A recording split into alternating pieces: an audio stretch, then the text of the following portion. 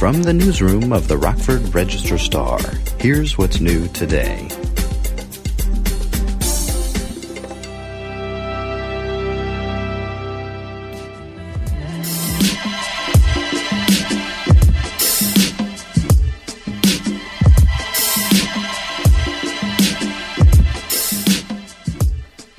I'm Scott Yates, photographer and multimedia journalist with the Rockford Register-Star. This show is where we meet the artists who make our community a more beautiful place. This week, we're doing something a little different. Rockford photographer Zen Kingsley has returned to the studio as a guest host to interview me. Zen pitched the idea of turning the mic around so we could reflect back on nearly a year of getting to know our local creators and the themes we've covered in those conversations. This conversation covers a lot of ground, and listeners will be rewarded for sticking around. Zen visited the Register-Star newsroom recently for this podcast, so let's drop in on our conversation now. Lost a couple classmates to the Jordan Jack, and some cats took a pair of lives for a pair of nines. And everything I witnessed with my own pair of eyes, it's a parrot when I rhyme, I'm searching for paradise. So yes, everyone, just in case this is your first time listening, we have Scott Yates here. This is Meet the Artist. So the question that probably most people want to know, or maybe they ask you, where are you from? So Scott Yates is born and raised in Roanoke, Virginia, and born and raised in New England. I fled the Virginia area at age 18 as soon as I could, and went to school at the University of New Hampshire. And I had family in the area, so it wasn't that random. Turned out to be a great choice. Got a job right out of college, fell in love with the area and the craft of photojournalism, and was off to the races at that point. Nice. And what brought you, well, you know what? Let's go back to Virginia. Virginia, all right. Virginia. So what was it like there growing up before college and everything? So little Scott grew up in Roanoke, Virginia. It's in the southwestern part of the state. It's affectionately known as the Star City of the South. There's literally a 50-foot neon star on the mountain overlooking the valley where Roanoke is built up. It's an old railroad town, now taken over by the medical industry. There's hospitals based there. Colleges have their university health systems are based in large part in Virginia, in Roanoke now. It was a wonderful place to raise a family. I didn't lack for anything. Had to work honestly, but my parents were very supportive in every kind of crazy crackpot idea I had growing up. So you weren't in any gangs in Roanoke? No, you weren't? Okay. No. I'm sure there were and are, but that was not my scene whatsoever. Okay. Because, I mean, the word on the street around here is that, people say this guy is a G. I don't know what that means exactly, but... Maybe an OG, an old goody. Maybe, that might be what they're talking about. It seems to have a positive connotation, but also maybe, some intimidation there. Well, I appreciate the respect. No intimidation intended. Definitely got respect in the streets. Well, thank you. Yeah. So you described the area. I've been there once. If I recall correctly, there's a military base somewhere around there, right?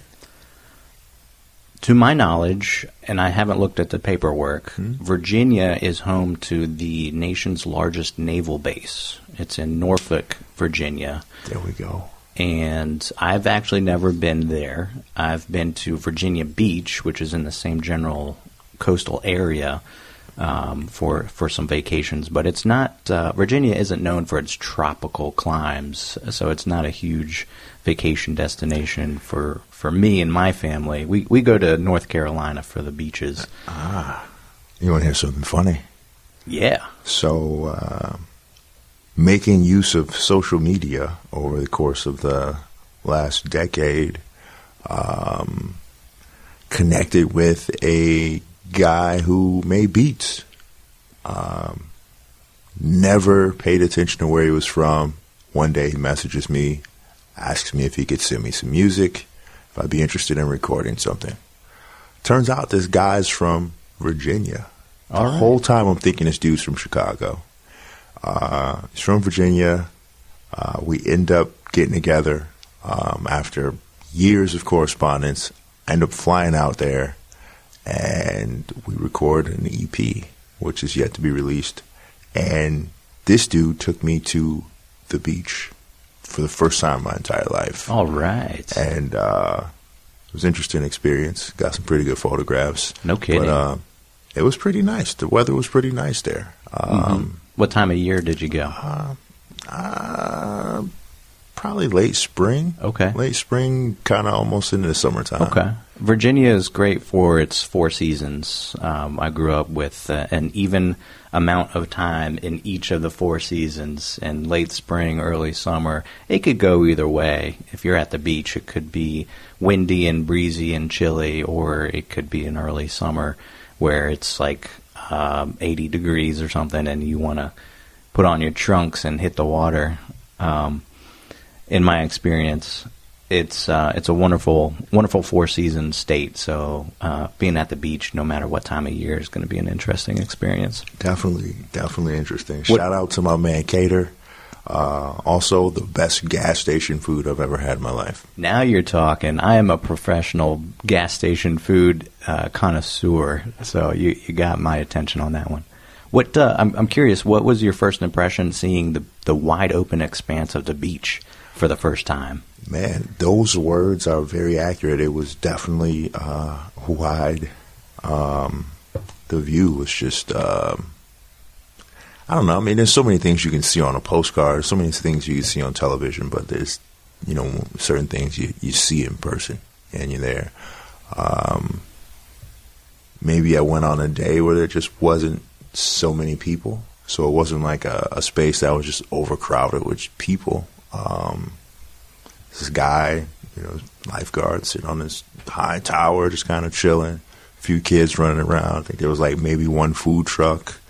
I don't know. It was beautiful. No broken glass or any trash or anything like that. Some cool birds that would hang out. I thought it was dope. I think that's a magical experience. I just love the beach. I love wide open, large bodies of water. Yeah. I think I definitely have some sort of water spirit animal in my past there. So anyway, thanks for taking me down that trip. I'm glad you had that experience as well. Yeah, man, for sure. So I guess kind of getting back to photojournalism. What specifically drew you to that? Yeah, so my first real aha moment with photography came when I stole my mom's 35mm point-and-shoot camera. I took a picture of my Fender Stratocaster guitar, lefty, just like Jimi Hendrix. Oh, yeah, we got to come back to this. Yeah. And it was sitting on my bed, You've been holding and out. the afternoon sunshine was just streaming through the window there. I took a picture of it. I know what went wrong now, but the way the photo came back to me, it was sun-dappled and overexposed. There were light leaks on the film and on the resulting print, and it looked like a tie-dye, psychedelic tie-dye print. And it was just so darn cool. And I looked at it and I was like, I don't know what I did or what happened here, but I want to learn how to do that on purpose next time. And so that was about the year 2000 or so. And I have been trying to do cool images on purpose ever since. But and that was photography. That was the real art bug that has never relieved its bite from my life here. The photojournalism bug bit in high school when I had art class. The teacher invited a local photojournalist named Josh Meltzer from the Roanoke Times to come do a slideshow and a show and tell of his images to our class. And he got to this one feature photo, or what we call here at the Register Star, a wild art photo. It was a landscape taken, I think, at the ridge of a mountain looking down into the valley below. And there was what we call godlight streaming in through the clouds, just illuminating a church steeple in the valley below.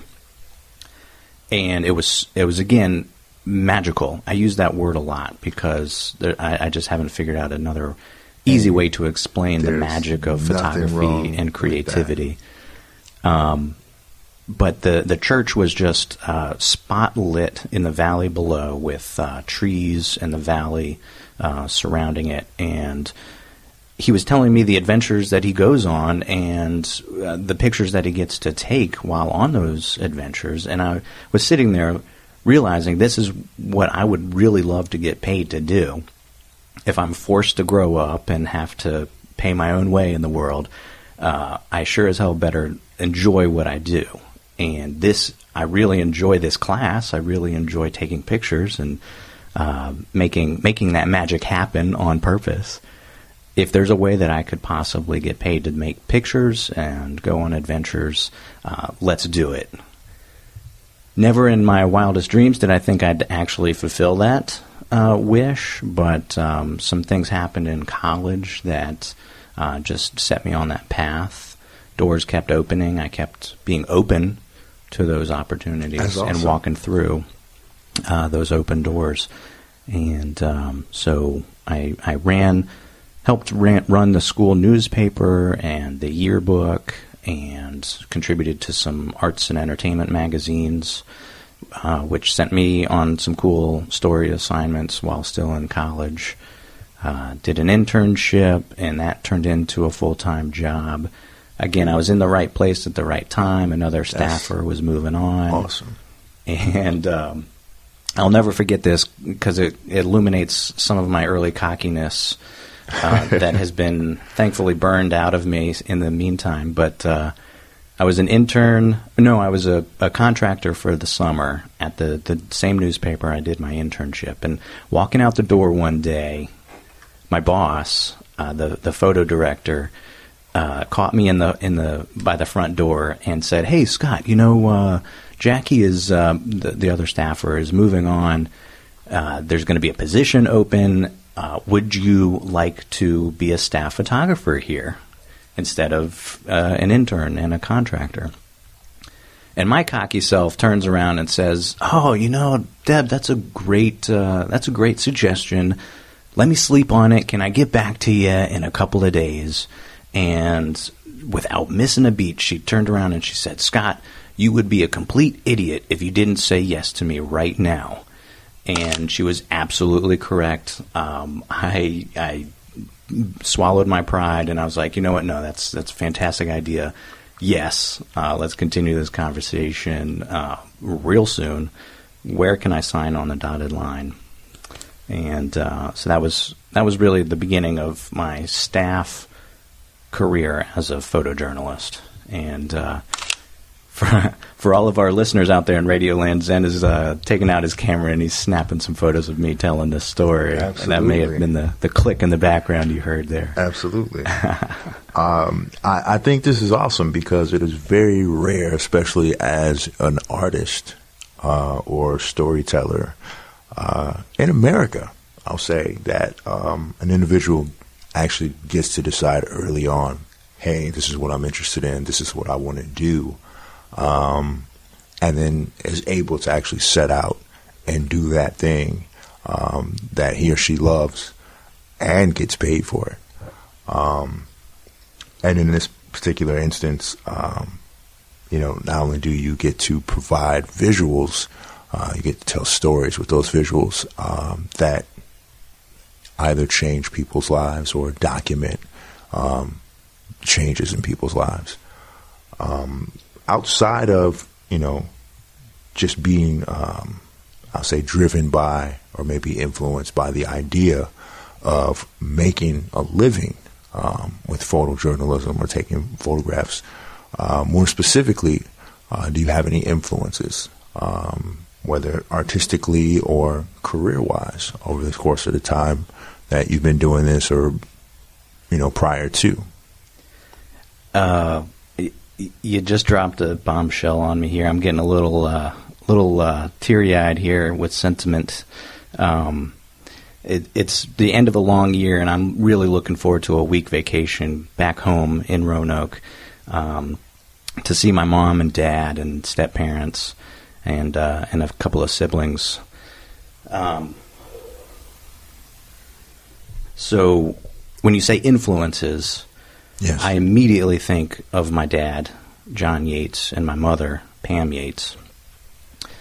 They're both the most sincere creators in my life. Number one, my mother created my life, first of all. Right on. So got to give her the first credit there. Followed closely by my dad, who's been a lifelong creative influence for me. He is a musician. He illustrates beautiful greeting cards. Whenever he writes letters or birthday cards to me and my sister, he does calligraphy and illustrates the envelope and the letter itself, which was really cool. Very nice. And he's paid my college tuition through his own carpentry, private contracting business. He's a one-man band carpenter. Had a nice career doing that, working super hard, making things out of wood and fiberglass and nails and screws that I have no idea how he does what he does. But he worked and traveled extensively to help raise me and my sister. And so that's been a creative. He's been a creative influence in that realm. My mother's an incredible cook and chef. That she's always created cuisines growing up out of nothing. It seems like I didn't spend too much time in the kitchen with her, but I would smell the smells wafting through the house during holidays and what have you. And at the end of the day, there'd be this beautiful buffet of like 3-course meals whose ingredients come from around the world. Depending on which holiday it was, she'd make a holiday-themed cuisine for us and family and friends that would come to spend time with us all. I believe she was miscast as a physical therapist, as a career and trade. She should be a bed and breakfast innkeeper. I was about to say, man, it sounds like growing up you had the best snacks and your dad left the most awesome Post-it notes. And he's a musician too. I neglected to say his real passion is, from my point of view, is music and performing music. He plays bass and guitar, and so that was my guitar influence growing up. I wanted to be like Dad and Jimi Hendrix. I couldn't play Dad's right-handed guitars, so when I heard about Jimi Hendrix and his leftiness, Lefties Unite, I wanted to pursue that creative path. Quickly learned that I wasn't a musician, and my photographs of musicians and instruments are a lot better than me actually playing them. I somehow feel like you're downplaying this dramatically. Oh, no, I can only play the radio. Are you kidding me? You don't want me on behind the strings or anything like that? I feel that I need to further investigate this. Okay. I'm gonna have to hear this for myself. Oh, good Lord. Well, we'll turn off the mics for that. Okay.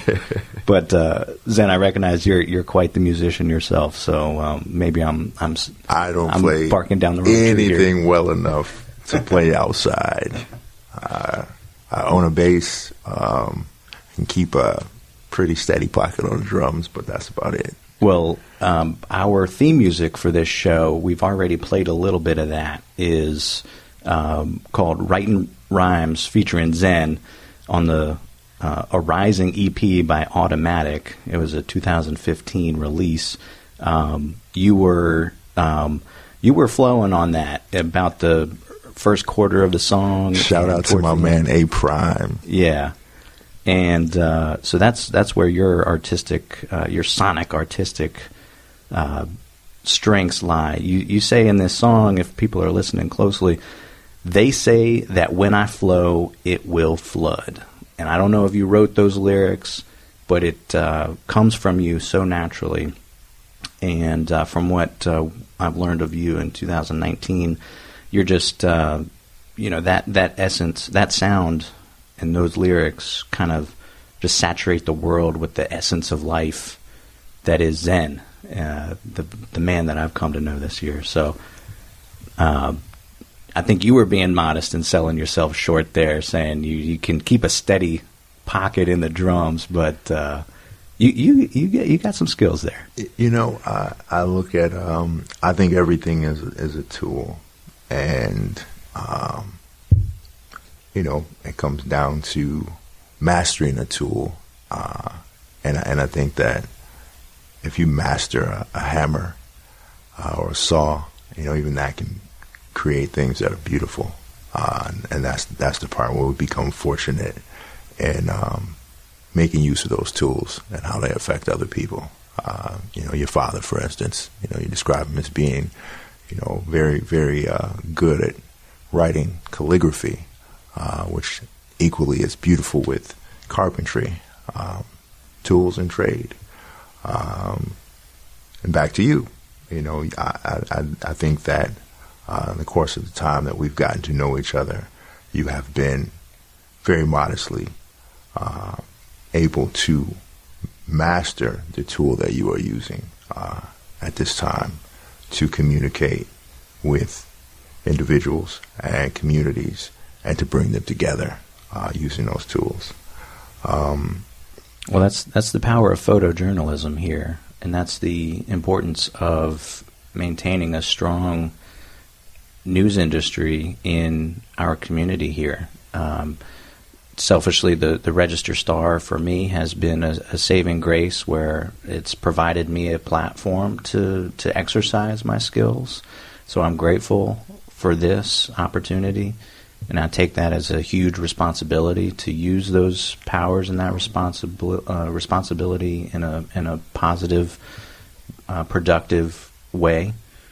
We don't always get it right. Nobody ever gets it right all the time. Not to take away from anyone else, I've met a number of individuals who have done, and a few who are still doing the same thing that you're doing, and have been exceptional at articulating imagery and words to describe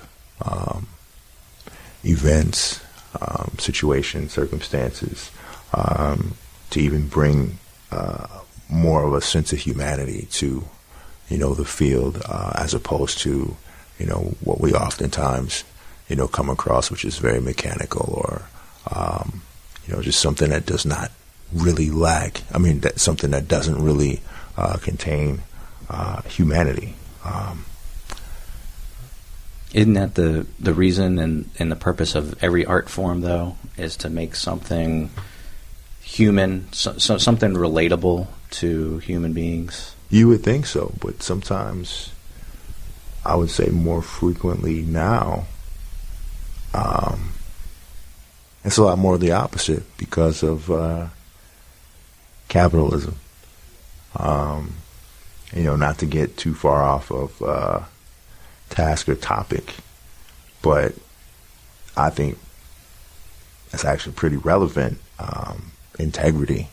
I think integrity is an important word when it comes to art, when it comes to anything of substance. And I think that you, as an individual, carry yourself in a manner that definitely displays a high level of integrity. which I personally, as well as I could probably feel safe in speaking for the rest of the community, appreciate about you. Well, thank you very much. I like to go on the record to say that I really, really love what you have done with the Meet the Artist series, because it has been successful in highlighting and projecting, accurate images of local artists in the community. Something that I have not seen. Quite a few people have attempted in the past. However, it was either not, followed through, or no success based on bias, or, people who would try to do something like this would be artists themselves, which is somewhat of a conflict of interest for some. But ultimately, just being able to successfully combine artistry as well as community involvement and influence, and every single artist or individual from the community that you've interviewed has had a connection, and with the rest of the community, and it's been a very diverse display, which is also a very difficult task to execute. And I think that that is definitely beginning to set a precedent and set a tone that has been much needed. Real quick, do you feel that in your work, do you feel, because oftentimes, because at the end of the day, it is work. So I'm sure there are instances in which, you get a project that you relate to more than another project, or that you might enjoy covering than maybe something else. Do you feel that there have been many, if at all any, instances in which you felt like you've compromised your own personal values or beliefs in covering a story, or documenting something visually? As a photographer and artist myself, there are times where I have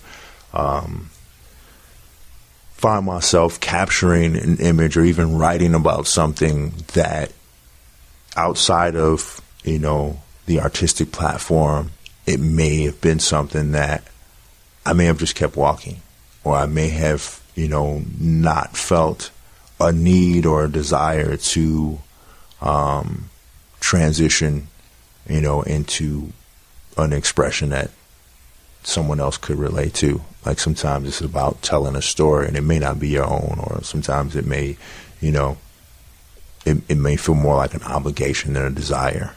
How has that been for you? As a professional photojournalist here in Rockford and up and down the East Coast in my career, I get to see the best and the worst of humanity, sometimes all in the same day.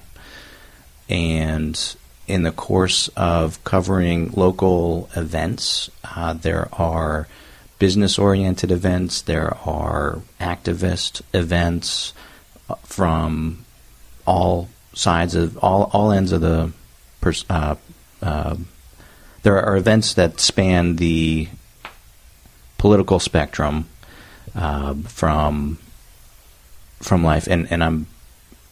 First of all, that's a wide-ranging question, and so I'm grasping for a coherent way to cover all the grounds there. I apologize if I made that too difficult. We break it down into the different aspects that you're interested in, and I can make it more coherent. I guess I try to make it as general as well. I try not to make it too specific because I don't want to. You don't want to lead me on to a certain answer or anything. Yeah, I don't want you to feel like I'm trying to pull a certain answer. I want you to answer, sure, and however you interpret that question, and based on however whatever feelings that it brings about, Sure. whatever thoughts. I think that's important. So I think you're talking about personal and professional perspectives in the subject matter that I am tasked with covering. See, you knew. And sometimes those perspectives can be in conflict, but the result that the public sees is always going to be something of moral and ethical fortitude, because throughout the day we'll have myself asked questions about my point of view in covering this and our institution's point of view in covering this. I am rarely the only person that sees my pictures before publication, so oftentimes in the newsroom there's a conversation amongst editors, reporters, and myself regarding the importance of one image over another. First of all, on scene, my instincts kick in, and I turn in, my professional instincts kick in, I should say, and I turn into as objective an observer as I can be. As a human being, no one's ever going to be 100% objective, but I can ask myself critical questions on scene to get me as close as possible to it. So if I am personally don't agree with whatever is happening, I will still cover it as an objective observer and give as many sides exposure as possible. Sometimes there's only one point of view present at a scene, and I'm covering it naturally, and so the viewer may think that I am biased and only presenting one point of view. But as an objective observer, I can't manufacture the counterpoint to that scene. No. So that's my answer to that. If someone critiques my one-sided reporting, I'm just going to say, well, that's what happened right in front of me, and I made a picture that tells that story. I can't. I can't in a news photo easily represent an opposing idea to whatever's in front of me. We're going to delve into art and conceptual photography quickly if we try to incorporate two opposing ideas into a single frame if one of those ideas is not physically present there. That makes sense. So that's one way to balance, or one answer to being an objective observer photographically on scene. And I don't do much personal work these days. Towards the end of the year, I've been getting into some film photography, and I'm trying to start up a photo club with some friends. And Zen, you're cordially invited. Hey. And I can drop you some details on that after our conversation here. Yeah, I'm totally down with that. I'd like to apologize for the buzzing that you may have heard in the background. I got a new iPhone, and I have no idea how to turn the ringer off entirely. So, well, I got my earphones on here, and I was yapping away. So between my skills here, I actually didn't hear your phone at all. Saw you taking some selfies there with me, and that's always... oh, man, I just got you. Okay. So, well, pointing the camera in my direction is obviously not what I'm used to. So if you hear me stutter or something, it's probably because the lens is now pointed in my direction. Hey, that's absolutely fine. Did I answer your question? You answered. You definitely answered the question. I feel like I could go on for that one. If you prompt me again, it will. No, that's cool, man. I feel like you accurately answered the question. It was very open to a lot, and so I think you answered pretty accurately without incriminating yourself in any way. So we're all good. Yeah, the Meet the Artist podcast is in no way a gotcha moment. I'm bringing in people into our private recording room here, but it's not a gotcha moment. So I appreciate you not trying to get me either. No. That's not what we do here. No. But to reply to your earlier comments on the Meet the Artist series this year. I just want to say thank you so much for those kind words, and thank you. I probably couldn't say the idea of Meet the Artist any better than what you described. It has always been intended to highlight the wonderful people in our creative community, making our world here in Rockford and beyond a more beautiful place. And we all do a great job recognizing and recording the natural, inherent beauty all around us, and communicating that beauty to our audiences. Whatever medium we discuss here on the show, the artist is always a great communicator to their own audience, and now through this podcast, through our audience. And that's just giving props where props is due. And you definitely deserve them. In this climate, we don't appreciate our artists and our creators as much as we should. That's a part of our humanity that we can't escape, no matter what we do as a profession or in our private lives. We're all creators. And if we ignore that part of us, we're ignoring part of our humanity. And absolutely, one of my biggest critiques of the news business is those arts and entertainment sections are always the first to go, as well as photographers are I think disproportionately dismissed in the shrinking news world. And I'm using my power and privilege and pedestal here to rectify that in a little way that I can. And we appreciate that. If I can add to that, I believe that the artists and the writers and the musicians historically have always been the most accurate at documenting the history, at documenting and recording the state or condition of the people or the community. And so those individuals will always be important, always have been important, and have always set the tone for the progress or just everything that has happened, in any community, in any society. And so it's interesting that we still display the symbols and play the songs and wear the costumes of our ancestors from the beginning of time, who were themselves very creative and artistic in making those items. And we still display those and carry on those traditions to this day. Absolutely. As a way of documenting and recording our history, our humanity, and who we are in today's world, in today's mind.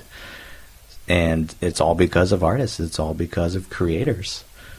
And that is why I believe this is important, because it is my belief that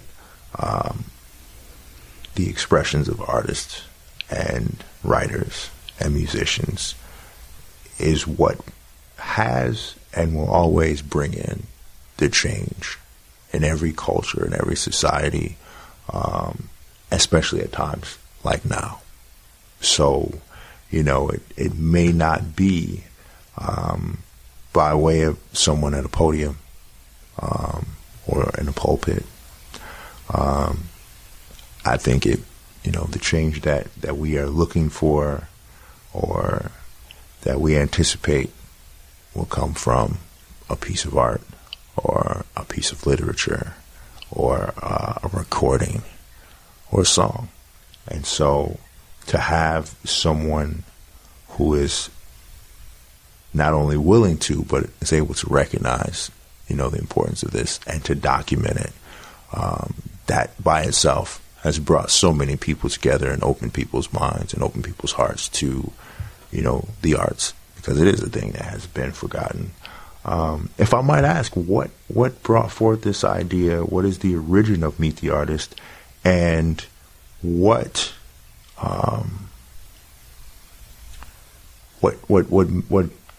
promoted or inspired you to not only come up with this idea but to execute it? Because, you know, having come from somewhere else and not really having any like real, I'll say, obligation or ties to, you know, because this is not your community of origin.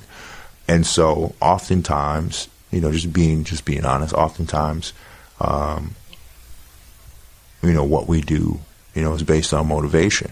And oftentimes our motivation is based on what benefits us. And so in all, you know, truth and reality, this is not something you have to do. And so that makes it all the more, you know, something that can be appreciated because of the, you know, who it benefits. You know what I mean? If that makes sense. Yeah.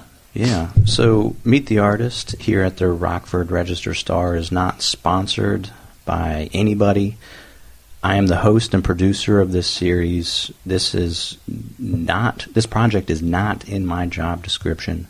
My one job description is to make photos and occasional videos for the printed paper and you guys hear that? Website. This dude is printing the paper himself. I saw him cut down a tree yesterday morning. The music you hear in the background, this dude is back here making the beats. You know, he made the coffee. This dude made these donuts we eat right now. This dude made these donuts. Okay, I made all that up. Yeah, the only true part of any of that was he was referring to me as a he. I am indeed a human man. And that was about the extent of the veracity of that last sentence there. But no, I'm not sponsored or supported by anybody other than the regular paycheck as a staffer of the Register-Star. Going back to that funky photo of the guitar sitting on my bed back in early high school years, I love everything about artistic expression. Music was a first love. I tried being in a few, you know, ska bands and classic rock bands when I was playing saxophone. Wait. So you play the guitar, you play saxophone? I finger pick the guitar, and I know exactly one bar of one lick that I made up. And I just play that one bar. Let me find out you Kenny G out here, man. You front, man. You Kenny G out here? Let me find out you out here on some Kenny G stuff, man. Like, no, I wish I played like Kenny G, because that man is laughing all the way to the bank. I would be laughed out of the venue if I were behind the microphone on any instrument. Well, you know what? But it's cool, man. I cannot play any woodwinds or brass myself, so we're in the same boat. But you know, I really love everything about the arts. I love the kind of people that are gravitated to doing this sort of stuff, and I've realized that I can, just like everything else in photojournalism, just like covering every subject that a photojournalist covers, I use my camera as the passport into those worlds that I have really no business being. Now, speaking of passports, if I can interject momentarily, since you use that, what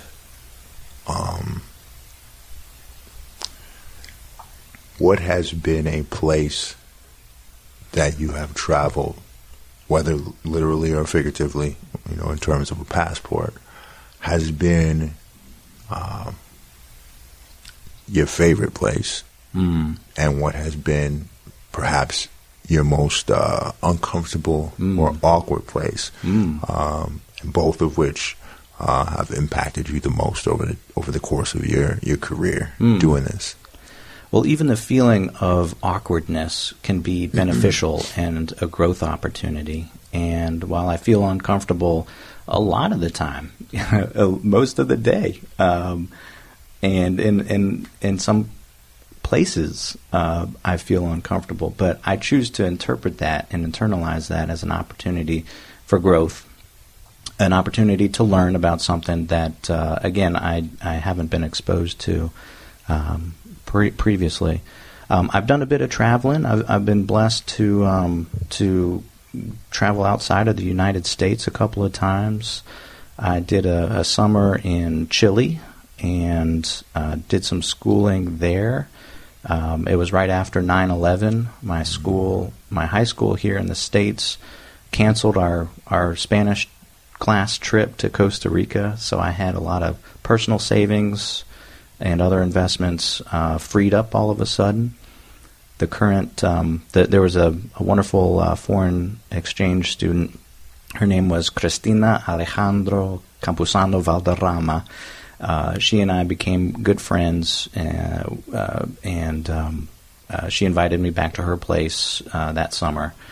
Now that I had some travel funds available, I said, yeah. And her place just happens to be in Copiapó, Chile, up in the third region of Chile. And so I spent our summer there going to her school, which was actually a music school. So ironically, I went to a music school. You were back on that guitar. Well, I was not. I didn't bring any of my instruments with back me. on the scene, out of retirement. There you go, downplaying it again, man. Oh boy, did a whole summer tour. So that was incredibly uncomfortable. Actually, I was there for about 3 months. Wasn't fluent in the language. I was just about to ask. But I could get by enough to flirt with the girls, and enough to ask where the bathroom was. I'm out of toilet paper. You don't really realize the things that are really important in your life until you can't ask for help to get them. Absolutely, man. I'm definitely. So I was like the weird guy, and out of my friend group and my peer group, because we all had the elective, foreign language we could take in high school, and I took German, dude. Yeah, that's not how you say yes in German. I'm sorry. You got me excited about traveling in foreign languages and stuff. I'm just pulling stuff out of my. Nah, dude, it's cool. You actually sounded like. I'm not gonna say that. That might be misinterpreted. Well, I was mistaken for a German kid when I was down there in Copiapó, Chile. And how? I don't know if it was my accent speaking Spanish, or I had lighter hair and fair skin, but it worked out because our president and our national policies were not really popular at that time. Yeah, I was going to say, man, I think that's probably good you were mistaken for. And I used that to my benefit. Other than, but I can't say I've ever had a conversation with. You know what, man? They thought I was German, man. I went to grab a cheeseburger. Like, that's interesting, man. That's cool. No, I love America. This country has been great to me, and I love being a citizen. But sometimes it's just better to let people think what they're already going to think and not say anything, and move on with your life. I wasn't in any sticky situations down there whatsoever. I just thought that was an interesting cultural assumption put upon me by somebody else. And man. Yeah. Sometimes, man, I mean, with any group, there's always going to be those instances where we don't all agree, and we make mistakes, and that kind of incites feelings, and we deal with it. We move on. That's the thing, and I'm just glad that in that particular climate, you were able to have a good experience and be safe, and it all worked out. Yeah, I did get. My mom's going to kill me here for bringing this up again, but I did get food poisoning. I ate some undercooked meat at a family barbecue. Was probably the top 3 sickest moments I've ever been in my entire life in a foreign country in South America as a minor. I'm 17 at this point, by the way. Okay. And On the world tour. Chile doesn't have the best history of civil rights and treating its citizens great, but everything was kosher at that point. But I made the mistake of calling my mother with the last remaining few minutes of my phone card, saying, I feel like I'm dying, Mom. Oh, man. And I really, and she could tell I'm crying on the phone. So she showed up? No. Oh. She almost got the FBI and the CIA to come and pick me up. That's how worried I made her. After the phone card ran out of minutes and the call was dropped in the middle of us figuring this thing out. And Man, that is a mother's worst nightmare. Her little chick was a hurting puppy overseas. She couldn't do anything about it. She didn't even have all the information. I neglected to tell her I was in good hands. I just feel really bad and homesick.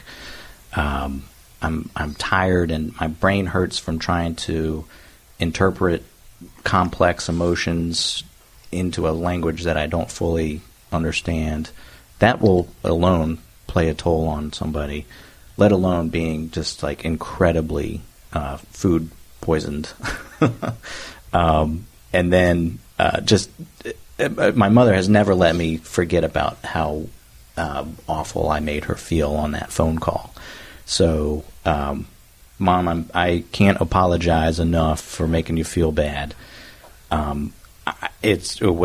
In the end, what is this, like 10, 15 years later, it's a wonderful learning experience, and I'm a better human being for having gone through that. I probably dropped a couple of years off of her lifespan, but I'm a better human being. So, Mom, thank you so much for all of that love and understanding there. Thank you, Mom. Thank you, Mom. I'd also like to say to my mother, Mama, I love you. P.O.P. hold it down. There we go. Absolutely. Where would we be without our moms, you know? Oh, just because I didn't actually finish, so it just sounds like I said I was the weird kid for taking German. What I was saying was that I took German while all of my peers were taking French and Spanish, which were more popular and common. But it worked out. This really pretty, cool girl came as a foreign exchange student from Berlin. And they put her locker next to mine.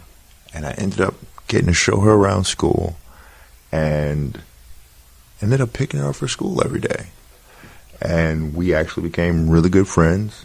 I haven't talked to her in a while, but she ended up, I want to say it was like the embassy or something, some government job. One day I got an email from her. She's like, hey, can you proofread, can you look this over for me? And I'm like, it's an application for this government position. And she's like, I've always trusted your English. And she ends up getting this job and would travel all over the place. And then, we lost contact. And I ended up moving to New York for a bit. And I was doing a showcase at a venue in Manhattan and got a message from her like that day. Her and her husband were in the city, and they stopped and saw my show. So learning German kind of worked out. I should say so. Didn't help me out very much when I went to Mexico. However, working at McDonald's when I was in high school and college, I learned enough Spanish to help me out when I was in Mexico. Very well. Very nice. Very cool. I'd like to learn more. I think that, I'd like to learn more Spanish. Well, conversational Spanish has helped me finish my job here in Rockford and Central Virginia and in a few spots in New Hampshire, all places I've worked extensively. And it's just such an icebreaker to be able to address someone in their natural language. And people will look at me and be a little surprised that I'm spouting at least something resembling Spanish, and I think they're grateful for it. I don't know, man. You sound like you got a pretty good handle on it. A little bit of practice. Like I said, I've been in a couple of situations where I would like to know the word for more toilet paper, and this doesn't work. And they say necessity is the mother of invention. The mother of invention, necessity for sure. But yeah, that's to answer your question about being in uncomfortable situations and coming out on top. Right on, right on. Has there ever been an instance in work where something changed your life in a way that was impactful, something that kept you up at night? I have covered some hairy situations that have impacted me and kept me from going to sleep and woken me up early. Or to be more specific, I'm sorry, something that made you, excuse me, reevaluate and put in perspective your existence or your position in life. Sure. I've alluded to it in previous episodes here. 2 years ago, the deadly riot and rally at Charlottesville, Virginia, took the life of a protester, Heather Heyer, and injured scores more people when a white nationalist drove his car into a crowd of folks in the street.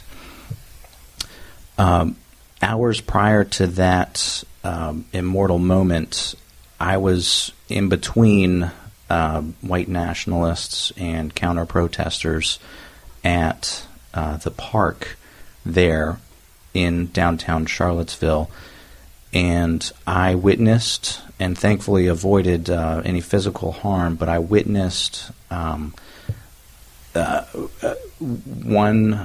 witnessed human beings fighting against each other for no other reason than a difference in thinking and a difference of skin color and background. In the grand scheme of the universe, those are so infinitesimally small differences that it was such a tragedy to see pure hatred of one part of our humanity towards another. And I have pictures to prove that. And being in the middle of that skirmish, I didn't fear for my life, but journalists don't always have an easy go of it while covering events like this. But other people were indeed injured, and one woman was killed for participating in that day. And it really messed me up. I suffered from some PTSD after that. But the thing that has really stayed with me is that I should talk about an uncomfortable situation and making something positive out of it. I was really just awoken to the idea that I have a plot of privilege and power in just being a white cisgendered male in our society, with above average, well, I would say average income means now. A steady income, I should say, and I live well within my means, which makes me very comfortable in life. And with that power and privilege comes a lot of responsibility.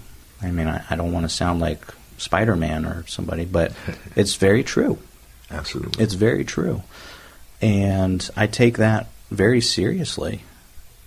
Using a platform like the newspaper, like my job as the eyeballs of our city, using this podcast to literally share voices of folks that don't have a platform, I actively seek diverse voices and life experiences for this show, and I advocate for covering slices of life in our own community here that may not always make the news, but are still newsworthy.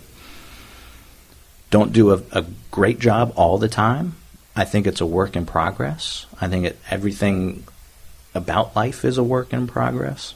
Agreed. And as long as my worst days on the job are when I know I didn't do enough, when I know I could have done one more thing, and to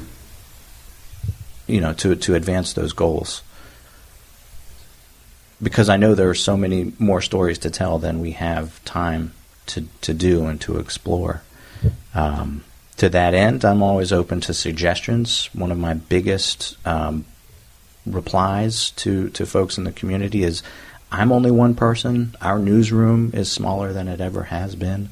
We can't be everywhere all the time, and we need to hear from folks about their lives in their neck of the woods. So if there's something important, newsworthy, happy, sad, tragic, triumphant happening in your neck of the weeds, please let us know, and at least we'll be aware of it and make the appropriate arrangements to cover that, to explore that in due time. And that in and of itself is an important thing to create that atmosphere and that zone of comfort, to be able to even have that dialogue, to make people feel comfortable in knowing, all right, here, not only is there interest in your story, is there interest in your life, but here's where you can talk about it. Here's who you can talk to. Mm-hmm. And along with many other words and expressions that get thrown around, ally is one of them. And I think that there are quite a few people who don't really understand what that means. And so to recognize one's privilege and then to make use of that in order to create, an atmosphere of diversity, to create or make use of a platform that you have, to offer it to others, to allow them control and the opportunity to express and actually offer their narrative is important. And so, I definitely have a great amount of respect for you and anyone else who's willing to do that. Thank you. And, you said that, there's days where you feel like you don't do enough. That is what communication is about. Communication is the key to every door. And so if I can have a conversation with you and I can tell you what I need or what I want, I also have an opportunity to tell you what I have and to find out what you have. And so in conversing and communicating, I can offer you information that empowers you, that makes you equipped to do the same thing that I'm doing. So now you do have this strength in numbers, and that strength comes from understanding. So the more people that you engage to be able to understand each other, the more power we have. Exactly. And so information is power. So it becomes less of a thing where you're alone and you have so much to do by yourself. And so, that's why it's important to build that rapport and to have that understanding. I ultimately think that there is, a hierarchy of privilege that shifts based on different situations. I know that as a male, I have privilege in a certain situation. As a black male, I have less privilege in a certain situation, and so on and so forth. Whether you're a white woman or a white man or, what have you. And I think that we have these conversations about quote unquote white privilege, which, I do believe exists. But when you really break things down and you acknowledge that there's this hierarchy and you acknowledge that there is more complexity to it, I think it makes people more receptive to really look at, okay, not only does this affect me, where I stand in this can also affect others, and seeing things from different perspectives is what creates a circle. And then once you get a bunch of people together in a circle, it's easier to see everyone. So I think that ultimately, not to go too far or further on a tangent, what we're doing here is creating a circle for everyone to be able to see each other. And that's good, right? That is so good. All right. So good. And I couldn't put it much better myself. All right. Happy to be a part of the circle. I am definitely happy to be a part of the circle. That got real kumbaya real quick there. It did, man. It but did. we need some of that from time to time. We do. Speaking of which, I have to ask this question. I think it's a very important question. And I mean, you don't have to answer if it makes you feel uncomfortable.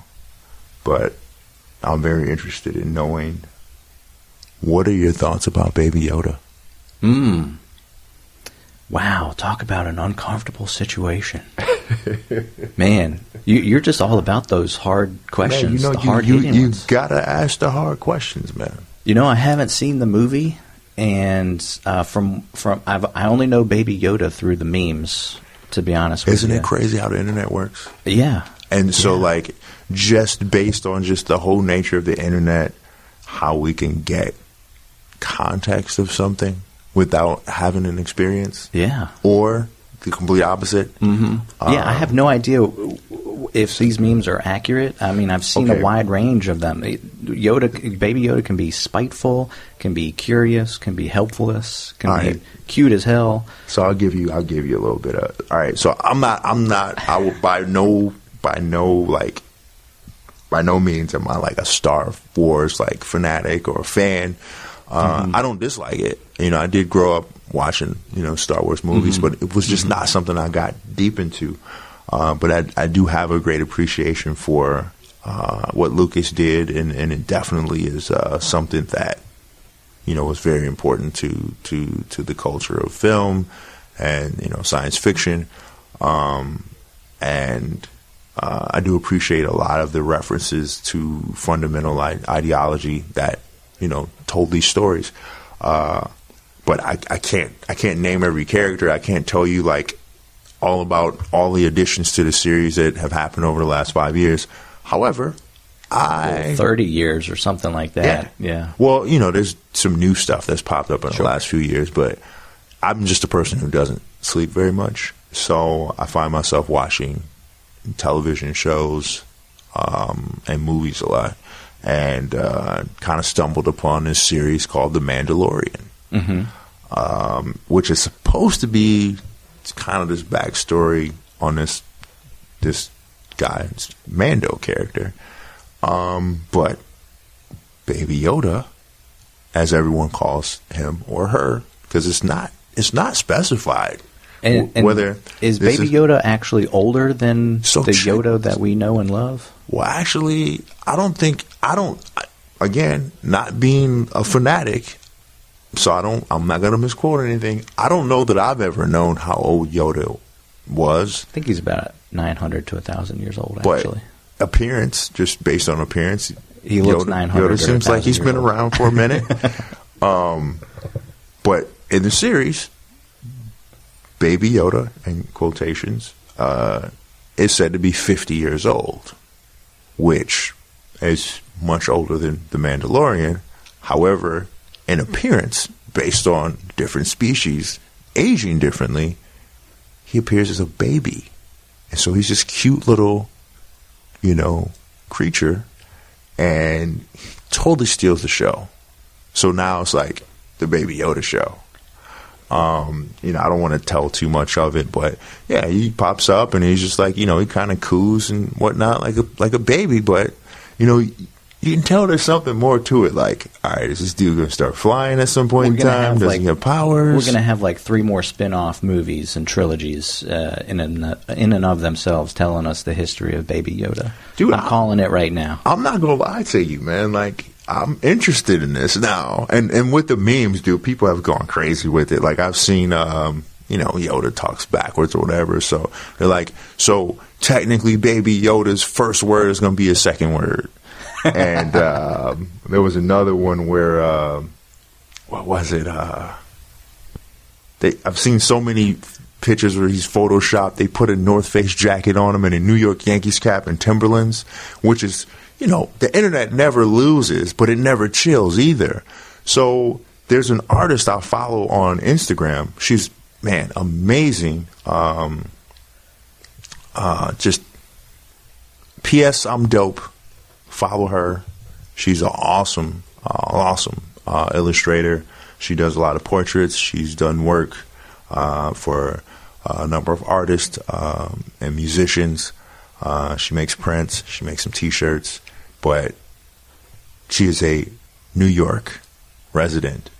And apparently this image resonated with her so much that she got a tattoo like about a week ago, I think, of Baby Yoda in this North Face jacket with this New York Yankees cap on, these Timberlands. And I thought it was the most crazy but awesome thing ever, because this is the internet, man.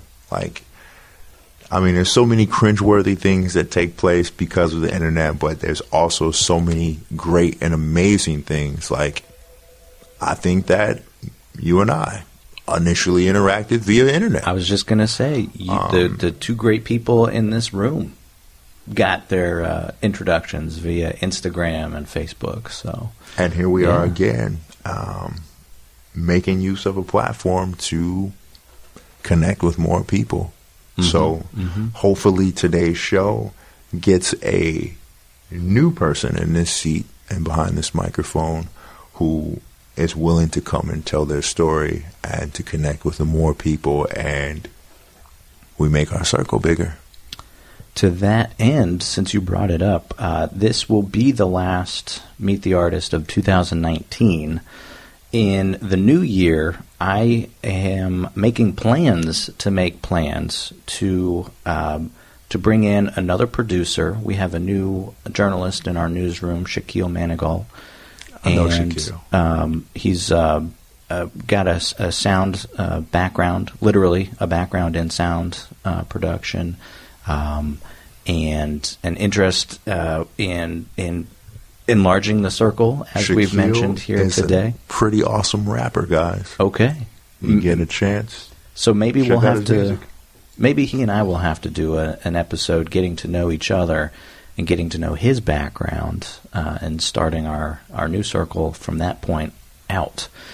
But we plan on making a more solidified production in 2019, bringing in new voices and doing things more on purpose next year. This whole entire year has been flying on the seat of my pants. I want to thank all of my guests in 2019 for showing up with hours' notice to open their lives up to the Rockford community, and just being great people in general and bringing their energy into the room. I feed off of that energy more than anything else. And so people have in turn brought me out of my shell to be a better speaker on the microphone, to be a better interviewer, a better storyteller, and I think that just benefits everybody else from that point on. But he's telling the truth, guys. I ended up on this show originally because I just happened to bump into this guy while I was buying a pack of cigarettes. Just kidding. I don't even smoke anymore. But yeah.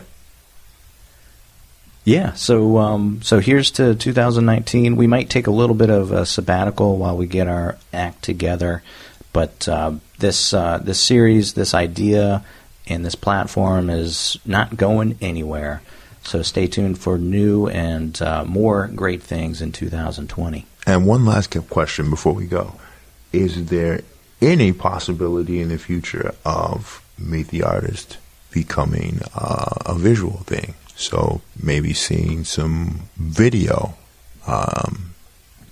Is that a possible thing? It is very possible. In fact, our new producer, Shaquille, has that was one of the first things he ever mentioned to me, was turning this into a video production as well. The perfectionist in me wants to nail down this audio production first, get the hisses out of the way, get my ifs, ands, and ums out of the way, before we bring in a video camera, lights, marrying the sound with that video. It's just a technical snowball that gets a little bit bigger when we incorporate that. And I want to make it so that if folks hang out with us for over an hour, like in this conversation, they're not going to be visually bombarded with crap. Absolutely. And I just want to make sure that we have the resources in-house to bring the visuals out in a proper manner before we do that. But again, I think that's something that we can look forward to perhaps in 2020. I hope so, man. I just want to come back and be a returning guest and completely do the next interview in full cosplay. I'm not really sure what character yet. I think Baby Yoda. I'm 6'5", man. I don't think that's going to work. I would probably end up... Or it could work awesomely. Or I'll just end up looking like Batley from Eureka's Castle. And I grew up on Eureka's Castle, I just completely man. Dated myself by saying that. Me too, man. I think I had a puppet crush on her. She was the boss, I think, in her realm there. So, dude, I made a reference to someone mentioned The Simpsons to me the other day, and I was like, oh yeah, I remember when The Simpsons was just a short that came on in between episodes of the Tracy Ullman Show. Oh man! And they looked at me like, what? Who is that? Mm-hmm. And I'm like, yeah, you're like 17, aren't you? Yeah, man. I remember when The Simpsons, they were very crudely drawn as well. Beavis and Butthead, Eon Flux. There was a show that came on MTV. It was just composed of just entirely of shorts. It was Liquid Television. Oof. Remember that? Oof. No, actually. Oh, dude. I'm sure you can find it on YouTube or something. But it was just like a whole series. Daria was one of the shorts on there. Okay. And it would just, in between music videos, they would show music videos, and then it would be like all these short animated. Some of them weren't even animated. There was one that was called Dog Boy. Mm-hmm. Remember the old Energizer commercials where the people looked like they were made of plastic? And they had like this plastic hair. Oh. Kind of like Max Headroom. You are pulling me back, and I'm fighting it, but there's some images coming back to me. Dog Boy was a series that was like, all the characters look like that. Okay, all right. And that was like the only, I think that was the only live action short that came on during that show, and the rest of it was all animated. Man. But yeah, dude. Oof. You do watch your fair share of the screen there. Dude, I Good for you. Probably did not. But I'm not a big TV person. Like, I'm kind of one of those people, like, I got some of my buddies tease me, like, oh, you're a sneakerhead. I'm like, I'm not. I just like what I like, or, just stuff that the stuff I'm interested in, I'm really interested in it. I spent most of my adolescence playing chess and reading comic books. Didn't really watch a lot of TV, but the TV I watched was always like kind of the same stuff. Yeah. You had your lane there. Yeah. Good. Well, we've talked about almost everything under the sun and in galaxies far, far away. Absolutely, as well. Anything else you wanted to ask that you didn't think to ask me? No, I think that I think we covered all the important stuff. Things that I think that people needed to know or should know about you. Last question. All-time favorite Marvel character? I'm going to get myself in trouble here. Can we just do comic book character in general, or do you got to pin me to Marvel? Why do you feel like you'll get in trouble? Because I don't know who Superman is with, what universe he's with, but it's cool. Superman and Spider-Man. Dude, that's cool. You got it. Okay. Superman is DC. Spider-Man is Marvel. Okay, so I got cool. 50-50. You're good. I split my chances on that one then. And you know what? What's actually cool and kind of interesting is that sometimes there's crossovers. Like there is a crossover series where Wonder Woman actually fights Storm. and that's DC versus Marvel. Okay. Because technically, they're from the same place. They're both Amazons, which is kind of interesting. Well, you got me. I don't know my characters there. I just know that's cool, man. I just know the ones that I like there. I always found interesting the characters and found them relatable because they oftentimes represented the individuals in society who were marginalized or oppressed, and I always thought that the storylines were very, creatively composed, in parallel to that, and also very well drawn. That's how I learned how to draw. I learned how to draw from reading comic books. Cool. Well, in closing, we have talked about everything under the sun and in galaxies far, far away and different universes. My guest host today is Zen Kingsley, Rockford-based musician and photographer. This is our last Meet the Artist episode of 2019, but look forward to great things in 2020. This is Scott Yates signing off for the year. Thank you so much for throwing your earballs my way this year. Look forward to hearing you again in the new year. Sayonara, everybody. And thank you, Zen. Hey, thanks for having me, man. Thanks for coming in and answering the questions, man. I'm glad you gave the people an opportunity to get to know you. It's all in my blood, my stream of consciousness. They say that when I flow, it will flood. To me, music is the definition of love. For the record, the more I found, the deeper I dug. Right rhymes. Meet the Artist is made possible through the journalism of the Rockford Register-Star. The episode's theme music is called Writing Rhymes, featuring Zen, on the 2015 release of the Arising EP by Automatic. For more from the newsroom of the Rockford Register-Star, go online at rrstar.com.